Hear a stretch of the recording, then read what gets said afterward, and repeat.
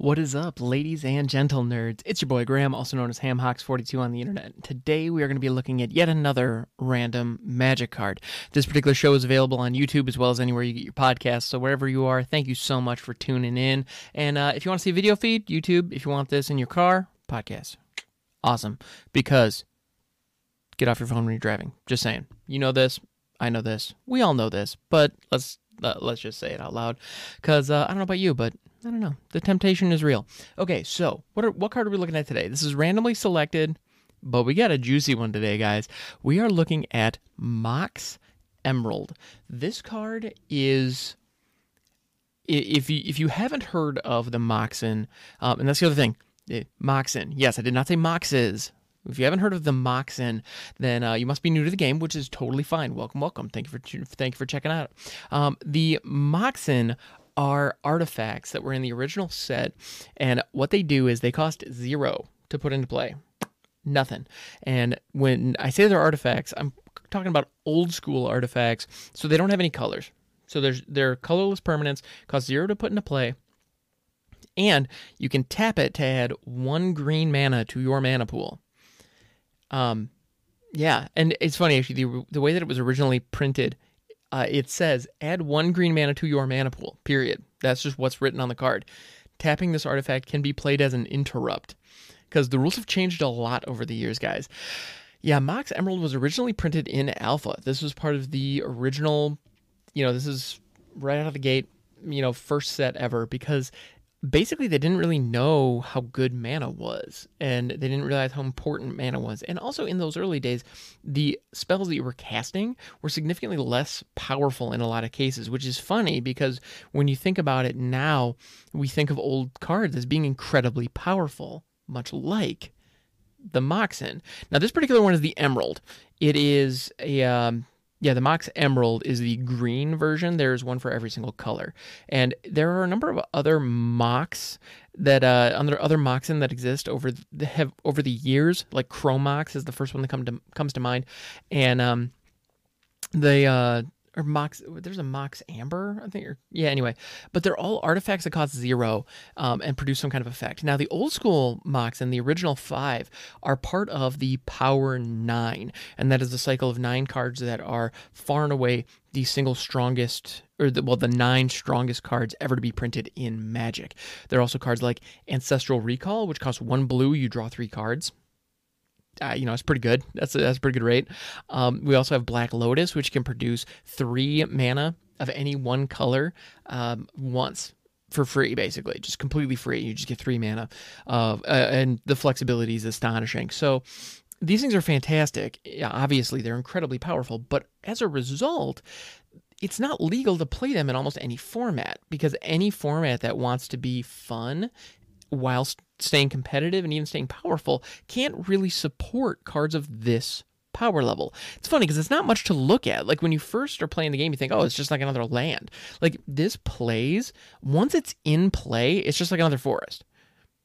That's it. I mean, I guess it's an artifact, so you could synergize with that in some cases, but it doesn't look like much to a new player. You look at this and go, okay, and then you look at the price tag and realize it's going for like, I don't know, $2,000-$3,000 or whatever it is. Like, freaking what? Well, and the thing about the Moxen that are so ridiculous, and the reason that they're so incredibly powerful, is if you are running these, if you were allowed to run 4 of each different Mox in your deck, you could very easily have 20 Moxen and no lands. You wouldn't need lands. And I'm sure you're thinking, well, what's the benefit of that? Well, you can only play 1 land in any given turn. There is no restriction as to the number of Moxen that you can play. So if you had nothing but, if you didn't have lands and you only had Moxen, you could just play all of them on your very first turn.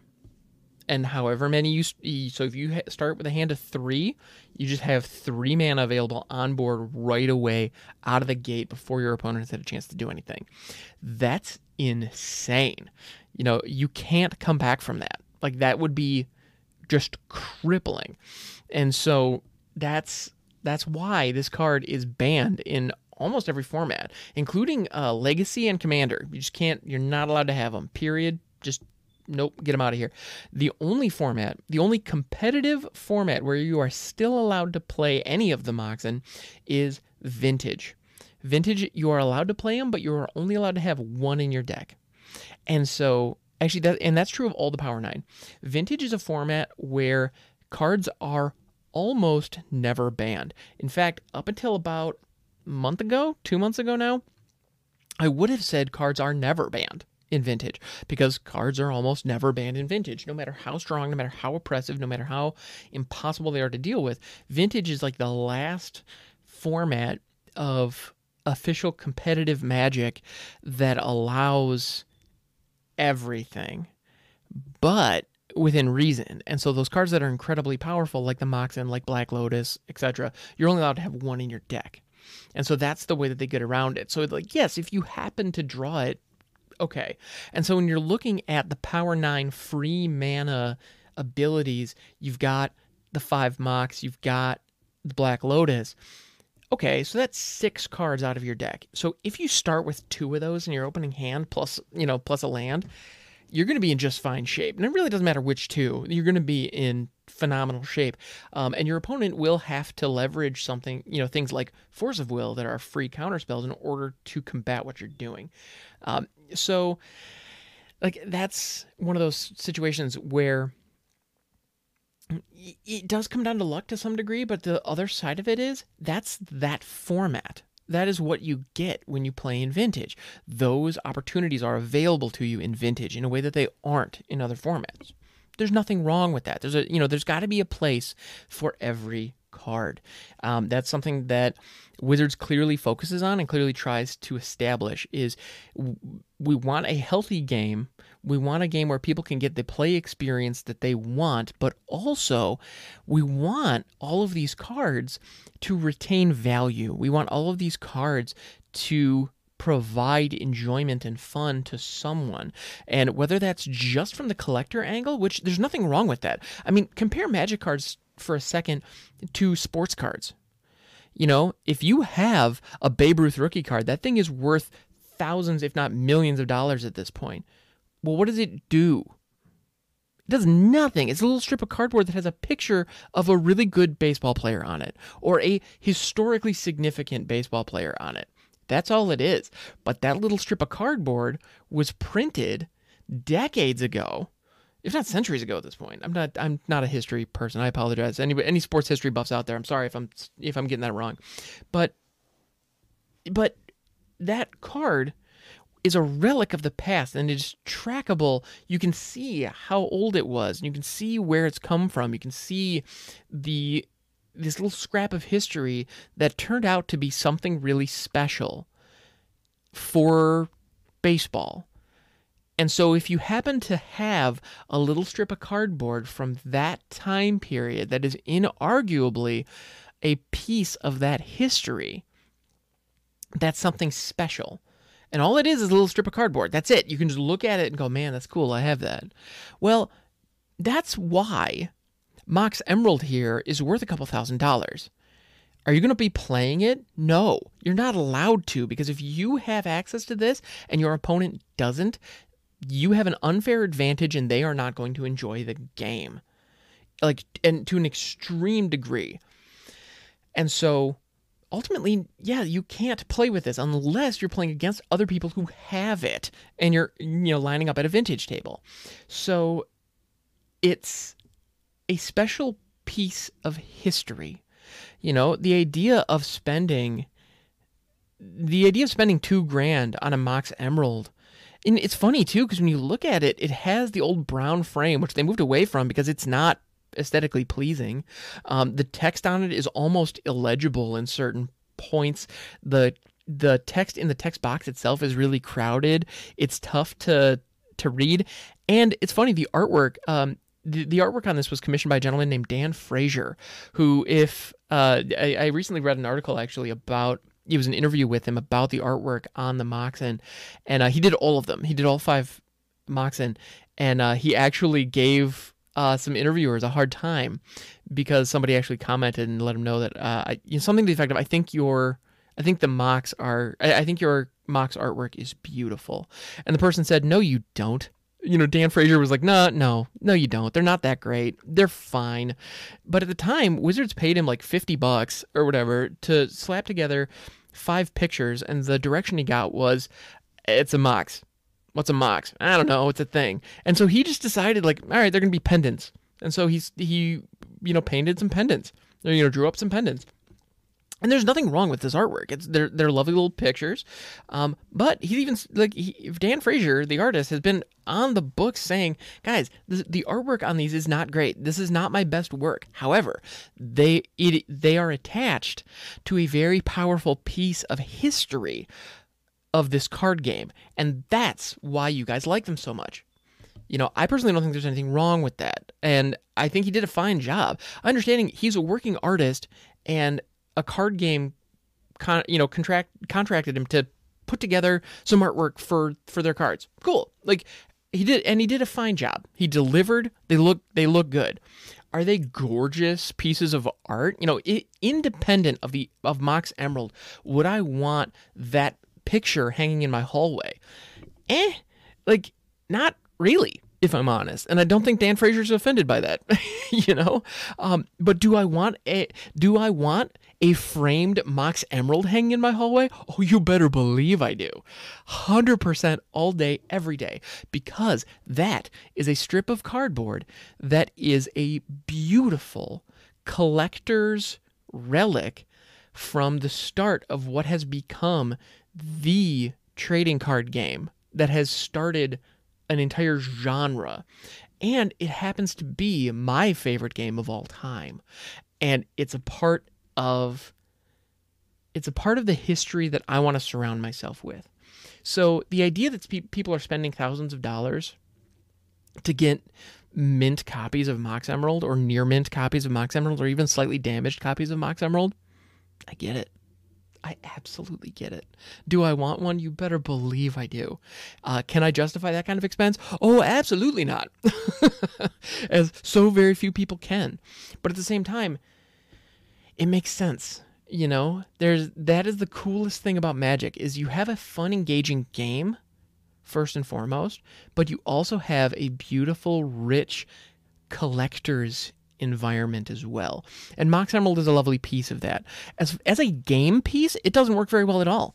It's funny, actually, if you look right now, if you're looking at Mox Emerald, it is broken. And we use the phrase broken to mean too powerful to be playable. If you look back at Oko, people are looking at Oko, which, by the way, does have a phenomenal piece of art on it, and it was an incredibly valuable card. Oko is almost universally hated as a failure. It is an incredibly powerful card that has a ton of waves within the game. It had huge ripples on the game the moment it dropped, because it had this type of power. It had the level of power that a card just shouldn't have. And now the difference between Oko, Thief of Crowns, and the Mox Emerald has 2 decades of history and this beautiful nostalgia tied to it. Oko doesn't have any of that. Oko showed up. He wasn't even an older character. That's the thing. When you look at Urza in Modern, a lot of people complain that Urza, Lord High Artificer, is an incredibly powerful broken card. But at the same time, Urza is a character that fans of the game have been following for decades. And Urza is a person. Urza the Planeswalker is a character that we know and love if we've been following the game. And so there's this kind of push and pull. Now, you put any other name on that character, and I think a lot more people are going to hate it. And with Oko, he was a brand new character. He was a brand new Planeswalker. His power level was pushed to the point where the game stopped being fun. And it just reached... Oko Thief of Crowns is what happens when a card like Mox Emerald doesn't get grandfathered into the game. And Mox Emerald is a card that is highly valuable, highly loved and appreciated because it's broken. But it's more than that. It's the history. And there's something incredibly beautiful about that. And all the Power 9 are like that. And actually, another one I want to throw out there is Sol Ring. Sol Ring was actually a card that was originally printed back at the same time. And if you look at really old school Sol Rings, it looks like a circular sun. Now, Sol Ring is a card that's been reprinted in a ton of different Commander products. Heck, I have one. I have one just off camera. It's they're everywhere because they've decided, like Wizards has decided, that it's a card that should be legal in Commander because Commander is a very casual format. Now, Sol Ring itself fits in almost any deck. It gives you 2 mana for 1 mana, and it's all generic. It's all colorless. It's an unquestionably good card. If I'm not mistaken, it's banned in just about every tournament format, like any competitive format, because it's unfair. It is universally unfair. But Wizards keeps reprinting it for Commander because it's a casual format, and the idea is it's a format where things can be busted and can still be fun. And so Sol Ring is an example of that. And you see Sol Ring going for $2 or $3 right now in its cheapest printings, if any of the reprint versions. However, if you look at some of the rarer printings of it, they are still going for an incredibly high number. If you have like a beta Sol Ring, that thing is worth hundreds of dollars. Because not only is it a playable card that is very powerful and people like in this one format, but the moment you have the collector value on top of it, it goes through the roof. Another one's a phenomenal example of that is Birds of Paradise. Birds of Paradise has been reprinted dozens of times. You can get a Birds of Paradise right now for, I don't know, $2-3. Like, it's not hard to get your hands on a functional Birds of Paradise if you want it to play the game. But if you want an alpha Birds of Paradise, you better be ready to pony up about $3,000. Because the collector value on that is just so high, because it is such a rare, beautiful piece of the past. It's just so cool. And there's so many cards from Alpha that are like that. So many cards. And the reason that I'm talking about these ones specifically is because they're playable, they're still good, they're still powerful by today's standards. But there are a lot of really older cards that frankly are terrible nowadays, or just not good. Like Shivan Dragon is one of the first ones that comes to mind. It is not good by today's standards. It got reprinted in M20. It has been standard legal this whole time. It is in Arena right now. You know how many people are playing it? Nobody. I love playing weird janky brews, including weird janky brews that depend on big chunky red creatures, and I don't have Shivan Dragon in that list because it just isn't quite good enough by today's standards. In Limited, it's just fine, but in Constructed, not so much. Well, in Alpha, Shivan Dragon was a bomb. That thing was a game-ending powerhouse. And so as a result, you can get a copy of Shivan Dragon right now for probably 10 cents if you don't care what printing it is. But if you want an alpha Shivan Dragon, be ready to pony up a couple $100 because it has the collector value. It has that nostalgia value. It's fascinating. Those two, the places where magic value comes from is something that I find absolutely fascinating. And yeah, and this is where we ended up. Special thanks to Mox Emerald, which is a lovely little card from the past that really gets my juices flowing. And it's also on the reserve list. We will never see these reprinted ever, and we never should, frankly, because they're just like they're just way too powerful. They do not fit in the game as we know it today, and I don't want to play a game where the Moxen do fit, because that power level would be far too high. And even if it was accessible financially, I don't believe it's the play experience that I would like. But I understand some people out there do enjoy it and do love it. And for those folks, the vintage format exists. And for that, I'm grateful. I'm grateful that that exists. I am grateful that Wizards understands that this game is a lot of things to a lot of people, and they're willing to make sure that there's a home for every card and there's a home for every player. I think that deserves a tip of the hat, So anyway, thank you so much for hanging out, guys. This has been an absolute delight. You can find me over on Twitch, twitch.tv/hamhocks42. I will catch you next time.